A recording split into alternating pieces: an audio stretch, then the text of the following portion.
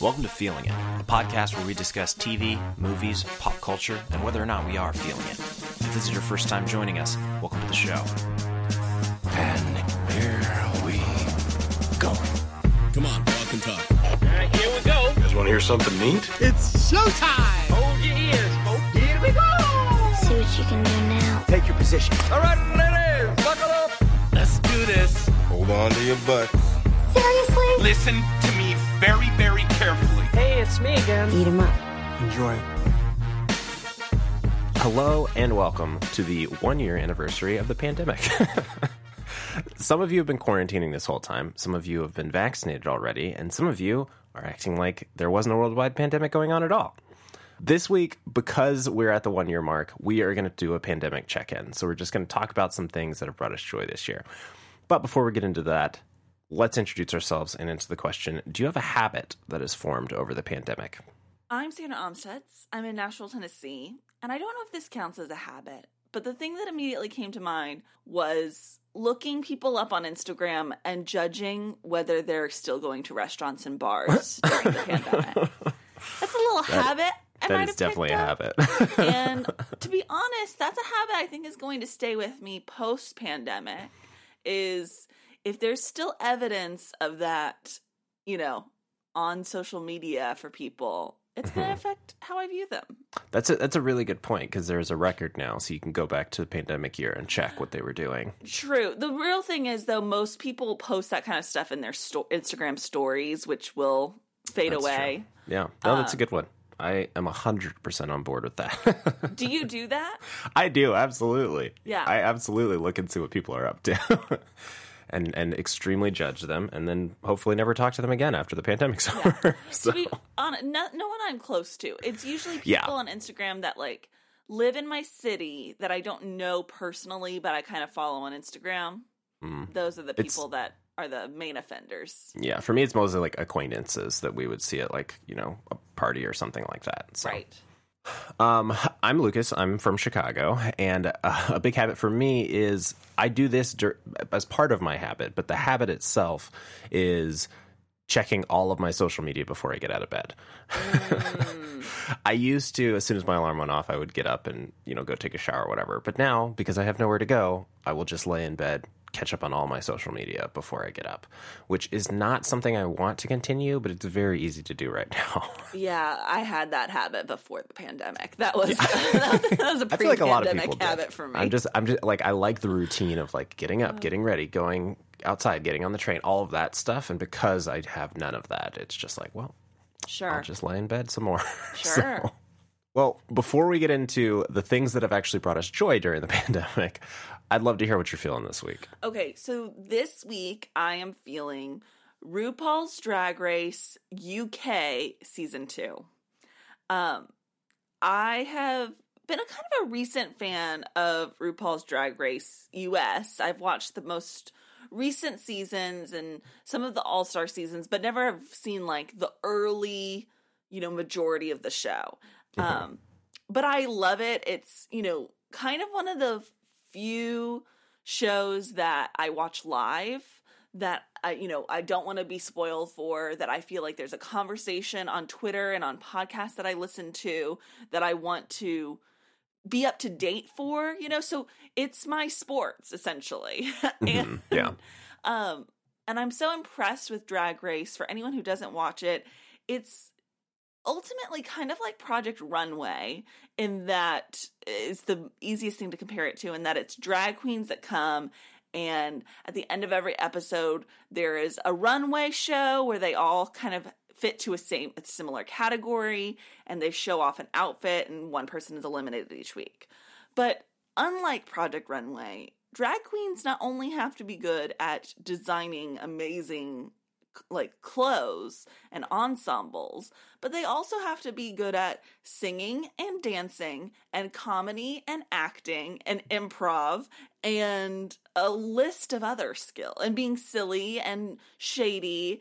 And it is remarkable to me how many things a drag queen has to be good at to win Drag Race. And it's so impressive to watch. So I'm a huge Drag Race fan recently, but what I've been watching right now, the US season is airing at the same time as the UK season. It's season 2 of Drag Race UK, and the UK season is blowing everything else out of the water. This season of Drag Race UK is so incredibly entertaining, and it has a drag queen that I'm fully in love with. Her name is Bimini Bon Boulash. One of the best drag names I've ever heard of either. And I just can't believe how funny the queens are in the UK compared to the US. It's really incredibly delightful. And so I wanted to make sure that people knew that if you like Drag Race US, you should pay the $5 a month it costs to subscribe to their special streaming platform called WoW Presents, and subscribe to WoW Presents, watch Drag Race UK. You're gonna be so happy that you did. Lucas, I feel like you've never seen Drag Race before. I have seen episodes of it. Okay. With groups. Yeah. But I have never actually watched it myself. Yeah. Anything about it appeal to you? It does. It seems very fun. It really is. In general, the only competition reality shows that I like are cooking ones. Yeah. But the things I've seen of Drag Race are fun. The UK one I've heard is actually really, really great. So I'd be interested. Well, here's the thing. For someone who is not interested in maybe watching a whole season or every episode, yeah, Drag Race is really great to watch in clips because every season has similar challenges. So there's a challenge called Snatch Game, which is a parody of Match Game. And all the contestants, it's the big episode where they all do a celebrity impersonation. And so it's about comedy, but also impersonation. And so that's kind of like a special known episode each year. Mm-hmm. And so if you wanted to just look up, Drag Race Snatch Game from each season, you could. And, kind of tune in that way. And that's a fun way to check in on the show. There's usually a stand-up comedy challenge. There's usually a musical every year called the Rusical. And the Rusicals sometimes are great and sometimes they're bad. The US one this year was very, very bad. The UK one was rats instead of cats, and it was amazing. Oh my and gosh. It's very silly and fun and stupid in all the best ways. That's great. I do love RuPaul, so eventually I should watch his show. Yeah. And let me tell you something about RuPaul. RuPaul came to life in the UK. I feel like RuPaul crossed the pond and showed up in the UK, and the girls there revived him. He's so much more charming and bringing out better looks than he is in the US. Interesting. Yeah, it's wow, he's really thriving over here. Except for the first episode after lockdown, he kind of screamed at them all, and then we were ooh, RuPaul's mad. Yeah. Fair enough. The other crazy thing about this season of Drag Race UK is it started filming before lockdown. Halfway through the season, they were hey, coronavirus is happening. We've got to shut down. They thought it would be a few weeks. They came back 7 months later. So for a reality show to start and then have a 7-month break in between is kind of wild. Yeah. And so that's another crazy thing to watch happen in real time. Interesting. Yeah, I haven't seen any reality show that's happened during the pandemic or whatever, but they're all coming out now. And so I'm very curious to see kind of what that looks like. Some of them handled it very poorly. Some of them handled it well. So definitely, definitely. We shall see. What are you feeling this week? This week I am feeling Edge of Tomorrow. I just rewatched this movie for the first time since seeing it in theaters. I guess in 2014. And this movie did not do well in theaters at all. But I really, really enjoyed it. And so I rewatched it. And it's a great movie. It really is. And it's for those who don't know, it is a kind of a sci-fi action movie in the vein of a Groundhog Day type situation. I think this movie suffered from a little bit of title drama. It's originally based off a Japanese novel called All You Need Is Kill. And then partway through the marketing, I think very early in the marketing, they changed the name to like Live, Die, Repeat. And then Wasn't finally... it after DVD release, I feel like they changed it to Live, Die, Repeat. So it was before DVD. It was during the marketing they did Live, Die, Repeat, and then immediately changed it to Edge of Tomorrow, and then once the DVD came out, they changed it back to Live, Die, Repeat Edge of Tomorrow. So yeah, so it was a mess. It was a mess about the naming. Live, and Die, I think in Repeat general, is a much better title. Live, Die, Repeat is a much better title than both All You Need Is Kill and Edge of Tomorrow. Yeah. Edge of Tomorrow means nothing. So people didn't go see that. It did fine at the box office, but I mean, not to the level I think that they needed for a massive action movie. But this is a great movie. It stars Tom Cruise and Emily Blunt. It's directed by Doug Liman, who directed wonderful movies like Mr. and Mrs. Smith and Born Identity? Born Identity. There we go. Yeah, I was like, he did one of the Bourne movies. Yeah, Born Identity. This has great action. This is, I think, one of Tom Cruise's best actual like acting roles. It's not a typical Tom Cruise action movie. I think he plays a coward, which is great because you never see him as like with any faults for the most part. So it's great to see him being terrible. And Emily Blunt's amazing. She's just fantastic. But this movie is really good. It's definitely one of my favorite action movies of the last like decade or so. I think everybody should watch it. It's not available anywhere. Like I have a copy of it, but it's not streaming anywhere. But I watched it because at the beginning of 2020, Doug Liman, Tom Cruise, and Emily Blunt had talked about making a sequel to it. And apparently the script is ready to go and they're going to start, the planning stages at some point. I know everything got shut down, so who knows when that's actually going to happen, but they are planning on making a sequel of it. And so I was like, okay, I need to rewatch this to make sure that I like it as much as I do. And it turns out I do. It's a really, really good movie. I should definitely make it a priority to see that movie. I know it's good. And I think I just need to save it for, like, when I have a group of people who are like, let's watch something we have all never seen before, and then I can pull it out of my hat, It's really great with a group, for sure. And it's surprisingly funny. Like, it's not all... Oh, that's good to hear. Yeah. It's not all, like, action, I mean, it is lots of action, but it is, like... It's one of the things I think that Tom Cruise in an interview talked about it was like he wanted to view this like the Roadrunner and Coyote, where if you keep dying a bunch, it shouldn't all be terrible and gruesome. Like there should be some fun like aspects to it, to the repeating, right. and it is, and it's like there are some very funny moments, even though it's a very serious action movie. So I enjoy it a lot. Cool. Yeah. Normally I'd recommend where everybody can watch it, but go buy a DVD called Live, Die, Repeat.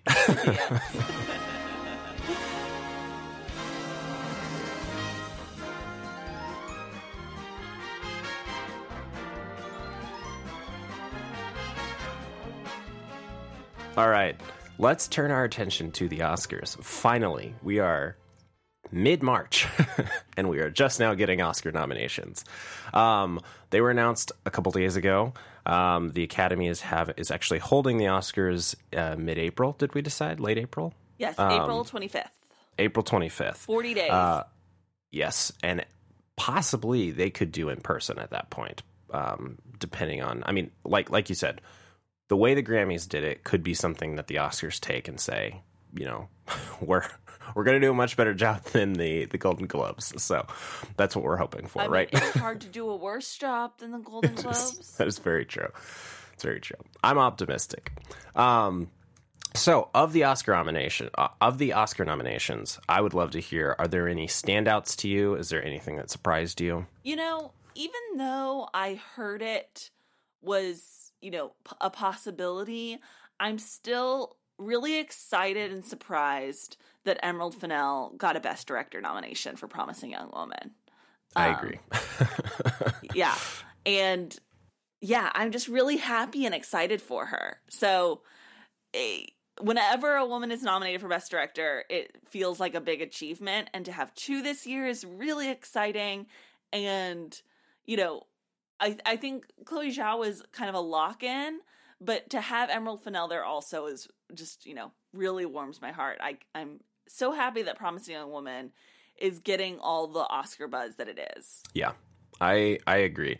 I was surprised it got a Best Picture nomination. That was kind of like the line for me of will it actually cross or will it be left out? Yeah. This is one of the first years that I feel like I have been pretty happy with the Best Picture list. I feel like every year there's usually like one or two that I'm like, I liked those movies. Yeah. But there's always movies that I'm like, this is absolutely terrible. I can't believe they nominated. This Right. year there's only one movie that I was like, I didn't like this movie, but I understand why they nominated it. Which And that's movie? Mank.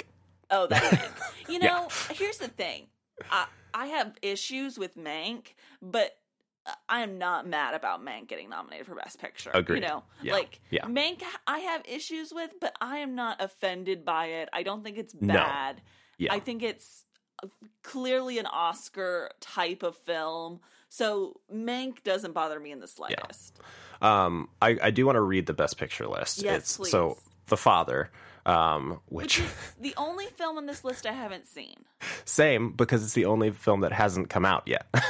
Oh, great. Which is why none of us have seen it. It was in theaters in Europe, and that's it. So it's impossible for Americans to watch this movie. So eventually, I'm assuming it will hopefully come to streaming here, so we can watch it. But they haven't done a release here in the United States. So The Father, Judas and the Black Messiah, Mank, Minari, Nomadland, Promising Young Woman, Sound of Metal, and Trial of the Chicago 7. This to me feels like a very good Oscar year. Yeah, absolutely. As far as Best Picture goes, I'm super pleased. Yeah, definitely. I don't think there's even a big snub in my mind for Best Picture. There's snubs in other categories for sure, but there's not anything else that I was like, I can't believe that this didn't make the Best Picture list. I agree. There's some I wouldn't even say complaints. I would say like people were wanting Regina King's One Night in Miami to make this list, Sure. and Spike Lee's The Five Bloods. But again, I don't feel like those are snubs. I just feel like they didn't make the cut. Sure. And everybody still recognizes them as great. I do think in the director category, I would have loved to see. I just said her name. Yeah, there you go. Yes. I would have loved to see Regina King in the director category. But again, there's nobody on this list that I'm like, oh, they did a horrible job. They should have replaced it with Regina King. So. Sure. So the Best Director list is Thomas Vinterberg for Another Round. That was a big surprise for me. That I after seeing these Oscar nominations, I was kind of like, wow, I should probably watch Another Round. You should. Lucas talked about it, but now I'm really convinced. Yeah, it's very good. David Fincher for Mank, Lee Isaac Chung for Minari, Chloe Zhao for Nomadland, and Emerald Fennell for Promising Young Woman. Yeah, that's a solid list. Like I 100% agree. I would love to see Regina King on the list, but also all of these are deserving. So I would have loved to see Regina King. I also I didn't really connect with The Five Bloods, but I do like seeing Spike Lee at these award shows. And you know what I mean? Yeah. And I like Spike Lee getting recognized. So I kind of also would have liked to see Spike Lee from a more of an emotional standpoint. Yeah. As far as The Five Bloods go, I do feel like I don't know if I would call this a snub, but I would have loved to see Delroy Lindo in the Best Supporting Oscar race. I truly, when that movie came out, I thought he was locked. And at this point, him not even getting nominated I think it's definitely a snub. Yeah. I can't think of how that he didn't get nominated. I think everyone who saw that film, whether you liked it or not, and I didn't love it, was still raving about his performance. Yeah. Yeah. Yeah. So to me, I think that's the biggest snub of the Oscar season. I think probably. Honest. Yeah. Yeah. I think. To be and fair, I think, the list that they have is still great. You know what I mean? It is. So for Best Supporting Actor, we have Sacha Baron Cohen, Daniel Kaluuya, Leslie Odom Jr., Paul Raci, and Lakeith Stanfield. And I think Paul Raci for Sound of Metal, that is someone who I'm very excited to see on this list, who I didn't think would make it. Leslie Odom Jr., also someone I'm very excited to see for One Night in Miami. Sacha Baron Cohen, I kind of expected this for Trial of the Chicago 7. But to have Daniel Kaluuya and Lakeith Stanfield both nominated in Supporting Actor for Judas and the Black Messiah, is surprising to me. So I still haven't seen it. I definitely will see it before Oscars, just for sure. But Okay. why is that surprising to you? Just because it's two from the same movie, or is like one less of a supporting role? Why is that surprising? This would be one where I would say there are two leads. Got it. And neither Two of them are co-stars. supporting. Yes. And I am surprised. And they marketed, I guess they campaigned? Yes. They campaigned Daniel as lead and Lakeith Stanfield as supporting.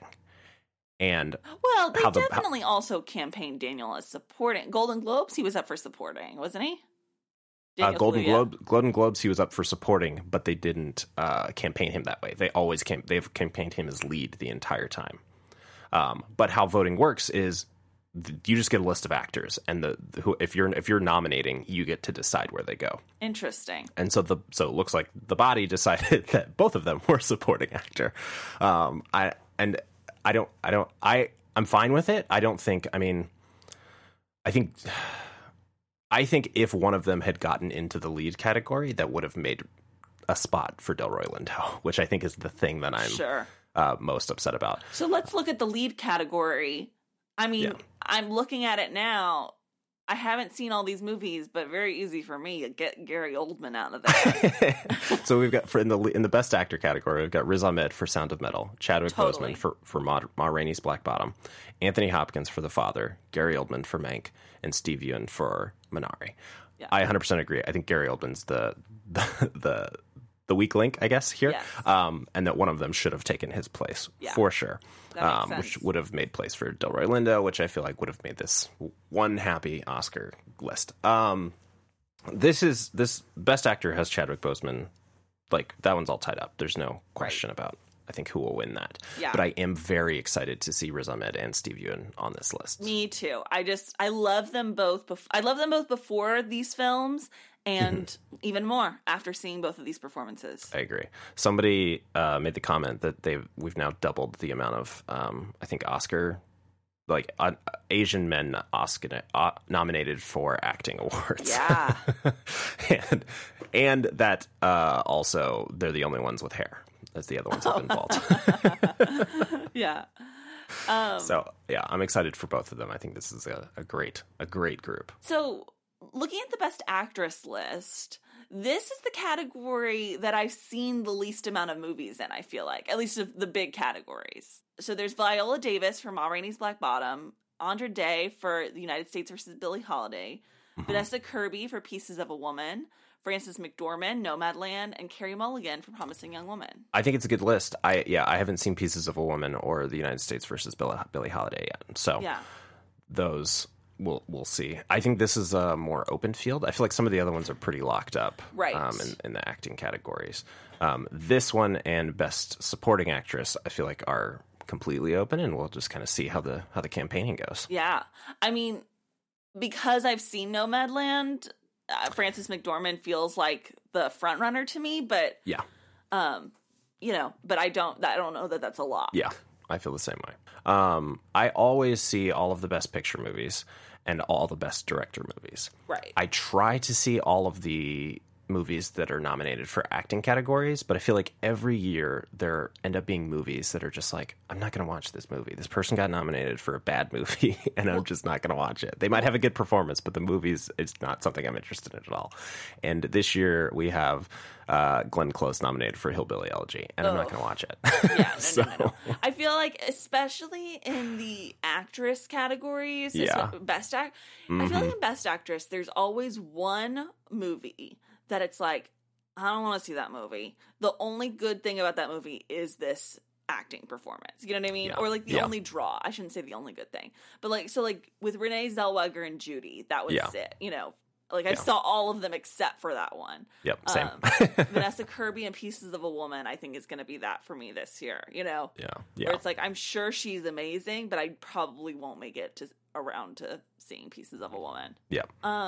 Let me tell you about moving on to Best Actress in a Supporting Role. Another big surprise that was really exciting, even though I haven't seen this film, is Maria Bakalova in Borat subsequent movie film. Yeah, I've heard really good things about this movie. This isn't a movie that I've seen either. Are you going to watch this movie before Oscars? I have was never going seen any of the Borat. Yeah, I haven't. films. I saw the first one and I really didn't like it. It doesn't seem like it's my sensibility. Right. I was planning on it if it got nominated for Best Picture. Because there were some people saying like there's a chance it'll get nominated, and I was like, Yeah. if it gets nominated for Best Picture, I will watch it. But since this is its only, I would say, big nomination, it got nominated for adapted screenplay as well. But I don't think I'm going to do it. Yeah. I was really excited to see Amanda Seyfried get a nomination for Mank because she was my favorite thing about that film. And so she deserves attention for it. Definitely. Should we move on to screenplay noms? Yeah. I feel like when I saw adapted screenplay, I saw the adapted screenplay category first without realizing that's what it was. And I was like, oof, what a category. And then I moved on to original and I was like, oh, okay, that makes more sense. Yeah. This is where all the movies are. Yeah. Adapted screenplay, we've got Borat, subsequent movie film, The Father, Nomadland, One Night in Miami, and The White Tiger. And not that these are bad movies, but just not movies that like I was in love with their scripts. Yeah. You know what I mean? Yeah. Nomadland, fantastic movie. I'm very surprised it's in the screenplay category. Yeah. Same with One Night in Miami. Like I would have been shocked to find this in the screenplay category. I think it's, again, really good movie. Very happy for Kemp Powers to have 2 Oscar nominations now. Sure. But I think still. I was trying to figure out how does Borat work as a screenplay when it seems like most of that's improvised, but I haven't seen it, so maybe I don't understand the writing of Borat. Yeah, I feel the same way. I feel like it's somewhat scripted, and like these are the jokes I'm gonna attack people with, I guess, or whatever, and these are some responses that I can use. Like I feel like there's some prepping. Yeah. Going into some of that, but as a screenplay itself, it does not feel like a screenplay. So Yeah. we'll see. I would be interested in reading what the screenplay actually looks like. Sure. So Yeah. and then for best original screenplay, we have Judas and the Black Messiah, Minari, Promising Young Woman, Sound of Metal, and Trial of the Chicago 7. This seems like the typical Oscar list. All of these nominated for Best Picture. They're all good. I'm not upset They're about great. any of these. Yeah, So yeah, This is a great category. It is. Aaron Sorkin will probably win because Aaron Sorkin wins screenplay Oscars, Yeah. but yep, this is a great category to be competing in. definitely. I'm just scrolling through the rest of this list, and I have one thing that I was really excited about and one snub that I was really sad about. And I was very excited to see my favorite movie of the year, Emma, get a Costume. makeup and hairstyling and a costume nomination. I think I kind of wish it would have gotten a production design because I think it was also really great in that sense, but excited to see it get anything. Yeah. And I was really sad to see that Boys State didn't get a nomination in documentary. I am upset about that. I do think that's a big miss. I feel like I didn't see a lot of documentaries this year. Me either. But I've heard about a couple of the ones that got nominated and not about the other ones. So Yeah. I'd be curious to watch some of these. I mean, I'm going to take this time to tell people that they should see Time. Yeah. Time for is sure. nominated. I haven't seen the others, so I don't know how it compares or if it's a front runner or not, but it's incredible and everyone should see Time. Yeah. Definitely. Is there anything else that stood out to you about the Oscar noms? I don't think so. I think that's about it. So I'm excited for the Oscars this year. I feel like it's gonna be a fun one because I think as things are starting to open up, it'll feel very celebratory. I think it'll be a good year for the Oscars. I do too. I mean, I think it'll be a good year for like who's gonna win awards. We'll see what the show is like. We're gonna keep our fingers crossed. Yes. Let's move on to our pandemic check-in.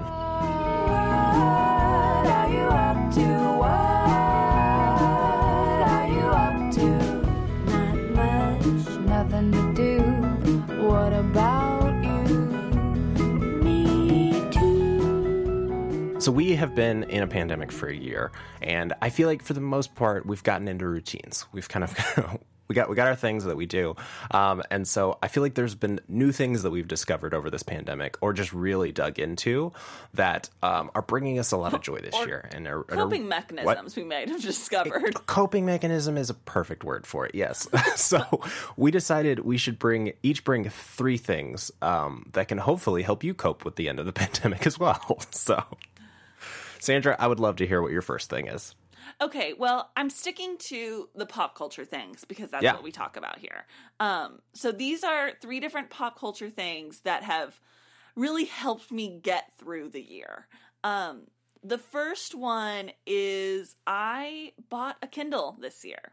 I'd always read ebooks on a little mini iPad that I have, but I went ahead and finally bought a real Kindle, and that has been really helpful in making me read more this year. I can check out books from the library. I don't have to go physically to my library to check out books. I can check out ebooks. And it's surprisingly been the thing that gets me outside the most. I'm not an outdoor person. I'm more of an indoor kid. And so to get me outside, you kind of have to lure me out with media. So I have to have a podcast that I listen to while I go on a walk, or a movie that we're watching outdoors. Or in this instance, I will bring my Kindle, and a lot of times this summer, I set up a little inflatable pool in my backyard, and I would read in the pool, and that was really something to bring a little bit of fun and quote unquote luxury to a really sad time. I recently got a membership to the Botanical Gardens, and I love to go and take a walk in the Botanical Gardens and kind of end the day with bringing my little Kindle in my purse and picking a really beautiful spot and reading outside. So having this very lightweight, easy gadget to bring and read outside has been one thing that's really been getting me through the year. That's fantastic. Reading is definitely, I think, something that a lot of people who even didn't read before the pandemic have really, I think, dug into reading. Totally. And that's something that I'm really excited about. And I think I've never had a Kindle, but I've heard really great things about them. I mean, just to be quite honest, I feel guilty promoting an Amazon product. Yeah. To be frank, but it is a great product. And and I pretty much almost entirely use it for library books. And their library book process with the Nashville Library is very seamless. So I really love it. Also, here's my little Kindle library book hack is with a Kindle, if you check out a library book, at least this is how it works in Nashville, you get 2 weeks to have it. But sometimes I accidentally check out a lot of books at the same time, and I can't read them all in 2 weeks. Yep. So with a Kindle, you can save them to your Kindle and then put your Kindle in airplane mode, and then they'll stay on your Kindle until you put it back out of airplane mode. So you can extend your 2-week period if you need to. I love it. That's brilliant. And you're not hurting anyone by doing that because the library book still gets returned. The next person gets it. Yeah. That's fantastic.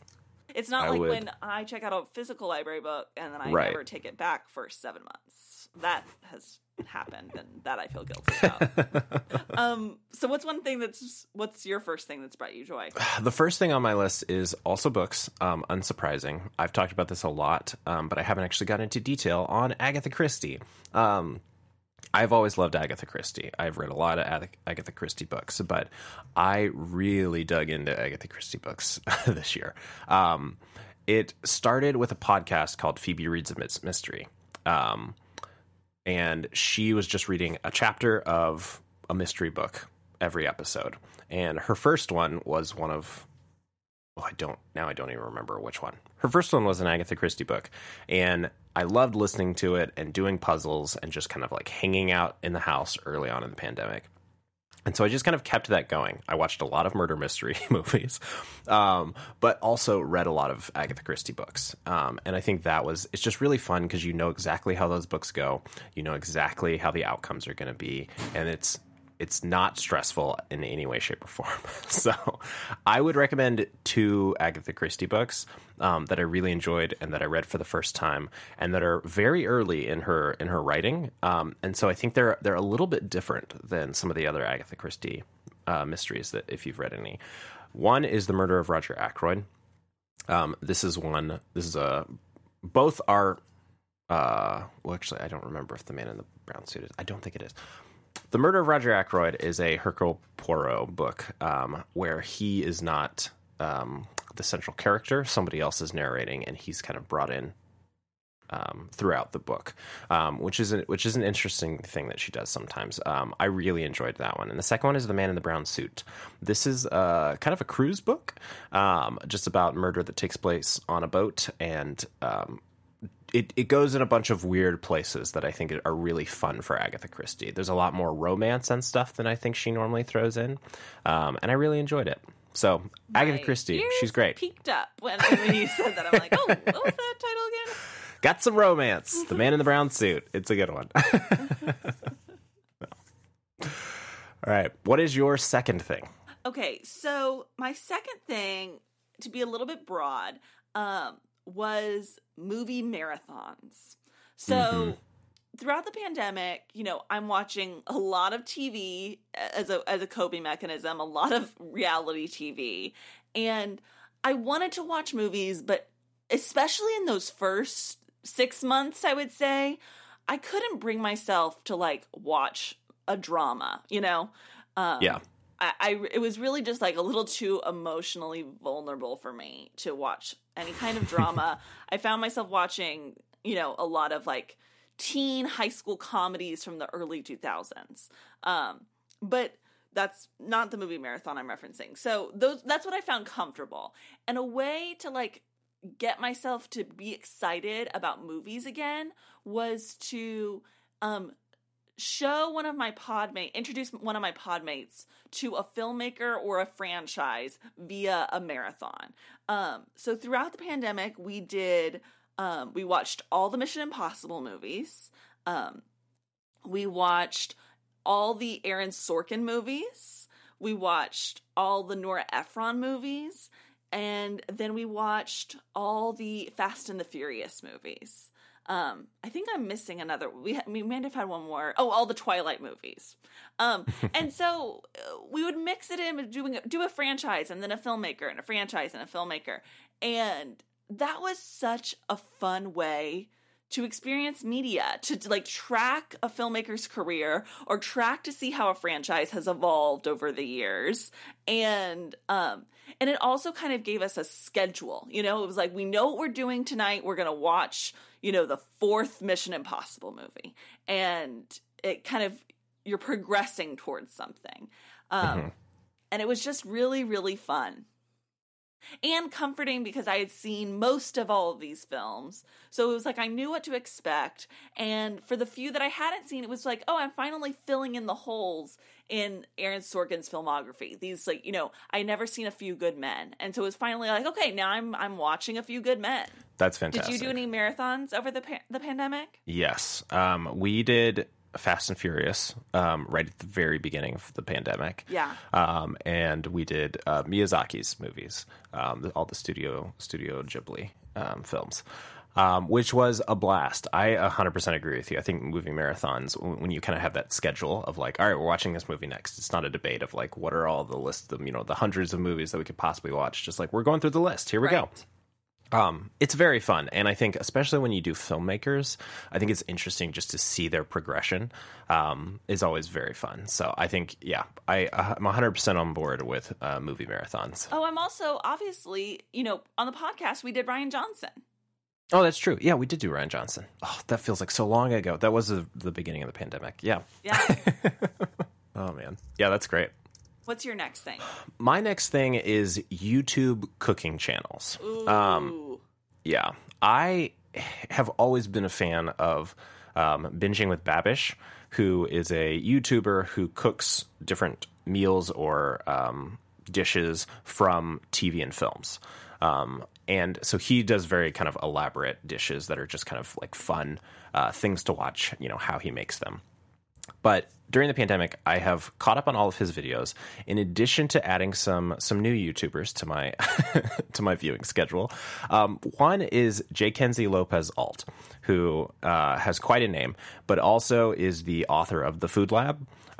He does very unpolished YouTube videos. He just puts a GoPro on his head, and as he cooks dinner, he'll just kind of talk through what he's doing. And so I think he's been really interesting to watch, learning just a bunch of techniques, and not even just like fancy things, but just like he knows so much about the technical details of cooking that the way he talks about how to keep garlic fresh, or how to make miso soup in a way that's super quick and easy.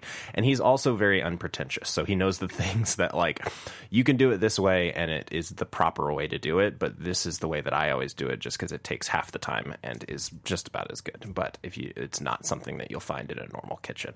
He's just so unpretentious about all of the ways that he cooks that it's really, I think, endearing. And his food looks really good also. So have to check that out. Yeah, he's really good, but it's just a GoPro on his head, just staring at his cutting board while he cooks. It's great.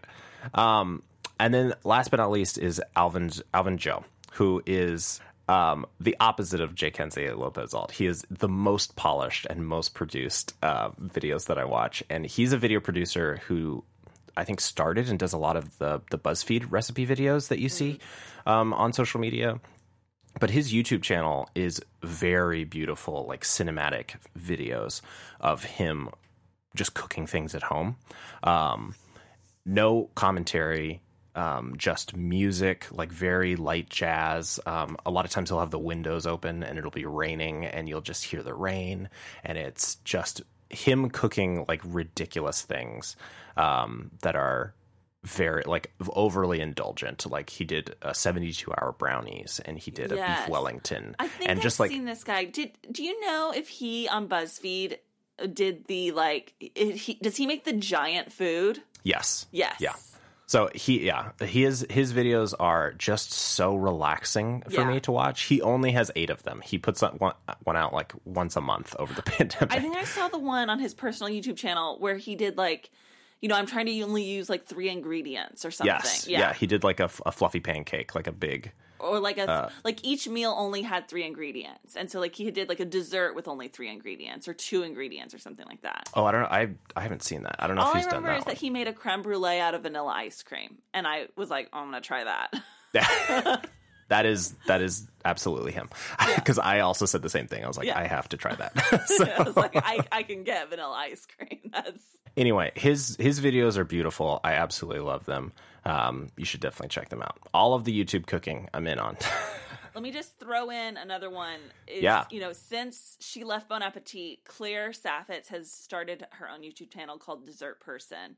Oh, nice. That kind of is like in conjuncture with her cookbook, which is the best cookbook I've ever owned. And I own quite a few dessert cookbooks, and hers is incredible. And so now she has a YouTube channel where she's basically cooking the recipes in her cookbook. And since I love the cookbook so much, it's really exciting to see videos of the chef explaining the recipes in them. So really, really good. I'll check it out. Yeah. All right. What's your third and final thing? Okay, my third and final thing. This was bringing me joy before the pandemic, and it has continued to be important to me post-pandemic, and that is podcasts. This pandemic has been incredibly isolating, and podcasts are the way that I kind of surround myself with conversation, and it helps me feel less alone to hear people talking, whether I'm cooking or going on a walk, or doing, some, cleaning in the house. Listening to a podcast while I do it is, brings me a lot of comfort and joy. And so they've continued to be really important to me throughout this year. I want to highlight one that I've loved for a long time and a new one. So the one that I've loved for a long time, I listen to a ton of podcasts, but the one that I am like, as soon as there is a new episode, it's the first thing I'm listening to. It gets bumped up in the queue, and that is Las Culturistas. I'm sure I've talked about it here before, but Las Culturistas is hosted by Bowen Yang of SNL fame and his best friend and also comedic genius Matt Rogers. And they have been doing it for years, and it is just the most fun podcast to listen to. They're both incredibly funny. Their friendship is so felt on this show. You know, you really sense their closeness in a way that is both entertaining and really sweet. Sometimes they have episodes where it's just the two of them talking about pop culture stuff. They're big into Drag Race. They're big into pop stars. And so listening to them dissect every track on a Taylor Swift album or talk about Promising Young Woman or talk about Drag Race is really fun. And then some episodes they have guests, and their guests are always like very cool people that are in their similar comedy scene. So oftentimes queer or women, people of a similar age usually, every now and then a more famous person. But I have been introduced to the coolest and funniest people working in comedy today via their podcast. They also have a lot of repeat guests, so you get to like track their friendships with people. Comedians like Joel Kim Booster, who I adore, have been on the show multiple times. And I can't recommend enough people start listening to Las Culturistas and listening to their back catalog. The new one that I want to recommend is actually a podcast hosted by some of our friends from ACU. David McMichael and Tanner Hatfield are people we knew from ACU, and they have an organization in Austin, Texas called Hyperreal, which is sort of a film club. They post reviews, they host film events, and Hyperreal has a new podcast called Straight to Video, where the founders of Hyperreal, the three of them, kind of review films that have gone straight to streaming, whether that was Disney Channel original movies or ABC Family original movies to now original Netflix streaming movies. They kind of pick and choose random ones, and they review the films. They also talk about hypothetical situations in which, like, what character from this film would you bring to your Friendsgiving dinner? They create new films based off of the ones they're seeing. And they're just three very charming people talking about very fun movies. And so I would love people to tune into that. That's awesome. I think, podcasts are something that I have listened to less now that the pandemic has started, which is, I did not think that would happen. Yeah. But I think for me, it's mostly commute. I think that's when I would listen to a lot of podcasts. Right. But I miss podcasts. I listen to them as much as I can, but I'm not doing it as much right now. I mean, I found myself cooking more in the pandemic than I ever have, and I like to listen to them while I do dishes and cooking. Yeah. That's when I'm doing all of it now. So cooking and dishes. And then also, I just want to say thank you for listening to our podcast. I feel like we've had people that have picked up our show throughout the pandemic. And anyone who started listening or who has kept listening, we really appreciate you. Yeah, we really do. Yeah. Wait till we review a movie that comes out in theaters. It's insane. I know. It's going to be exciting. There are several people that I've reached out to about like, hey, do you want to come on the show? And they're like, sure. And I keep waiting to tell them like, how about this episode? Because we don't have... The next like month or two is a little iffy, as far as what's coming out. But this summer, I think we're going to be back in full force. I think so. Okay, so my final thing that I am that has been my coping mechanism has been a company called Go Clean Co. This is a Canadian cleaning company that has an Instagram account with 1.8 million followers that just talks about cleaning your house. And so this is not something I would have been into before, but I'm very interested in cleaning my house just because I'm in it all the time.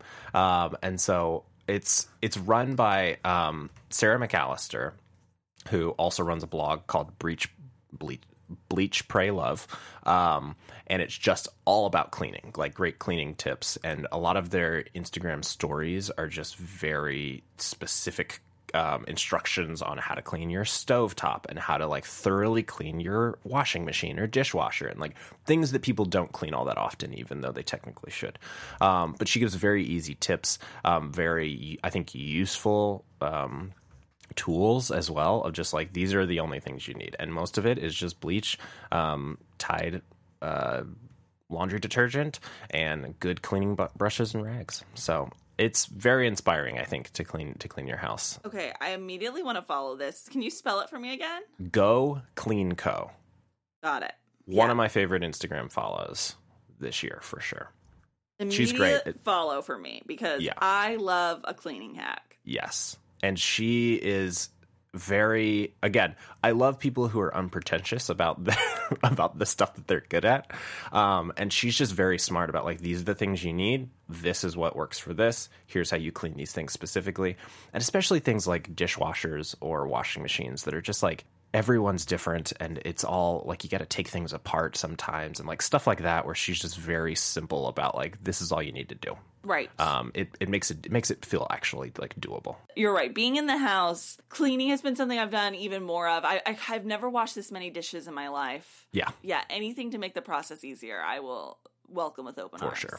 We would love to hear some of the things that you guys have really glammed onto during the pandemic. Absolutely. The more coping mechanisms that we can get, we will take them. So definitely, we would love to hear from you on Twitter. You can find us at Feeling It Pod. And where can we find you individually? You can find me on all social media platforms at Sandra Amstutz. My last name is spelled AMSTUTZ. And you can find me everywhere at Lucas and Stuff. We'll see you later. Bye-bye. Thank you. Goodbye now. Goodbye. Go away. I'll see you soon, okay? That's it? Go home? Yeah. Move it along, Padre. Goodbye, old friend. That's it. That's our show for tonight, people.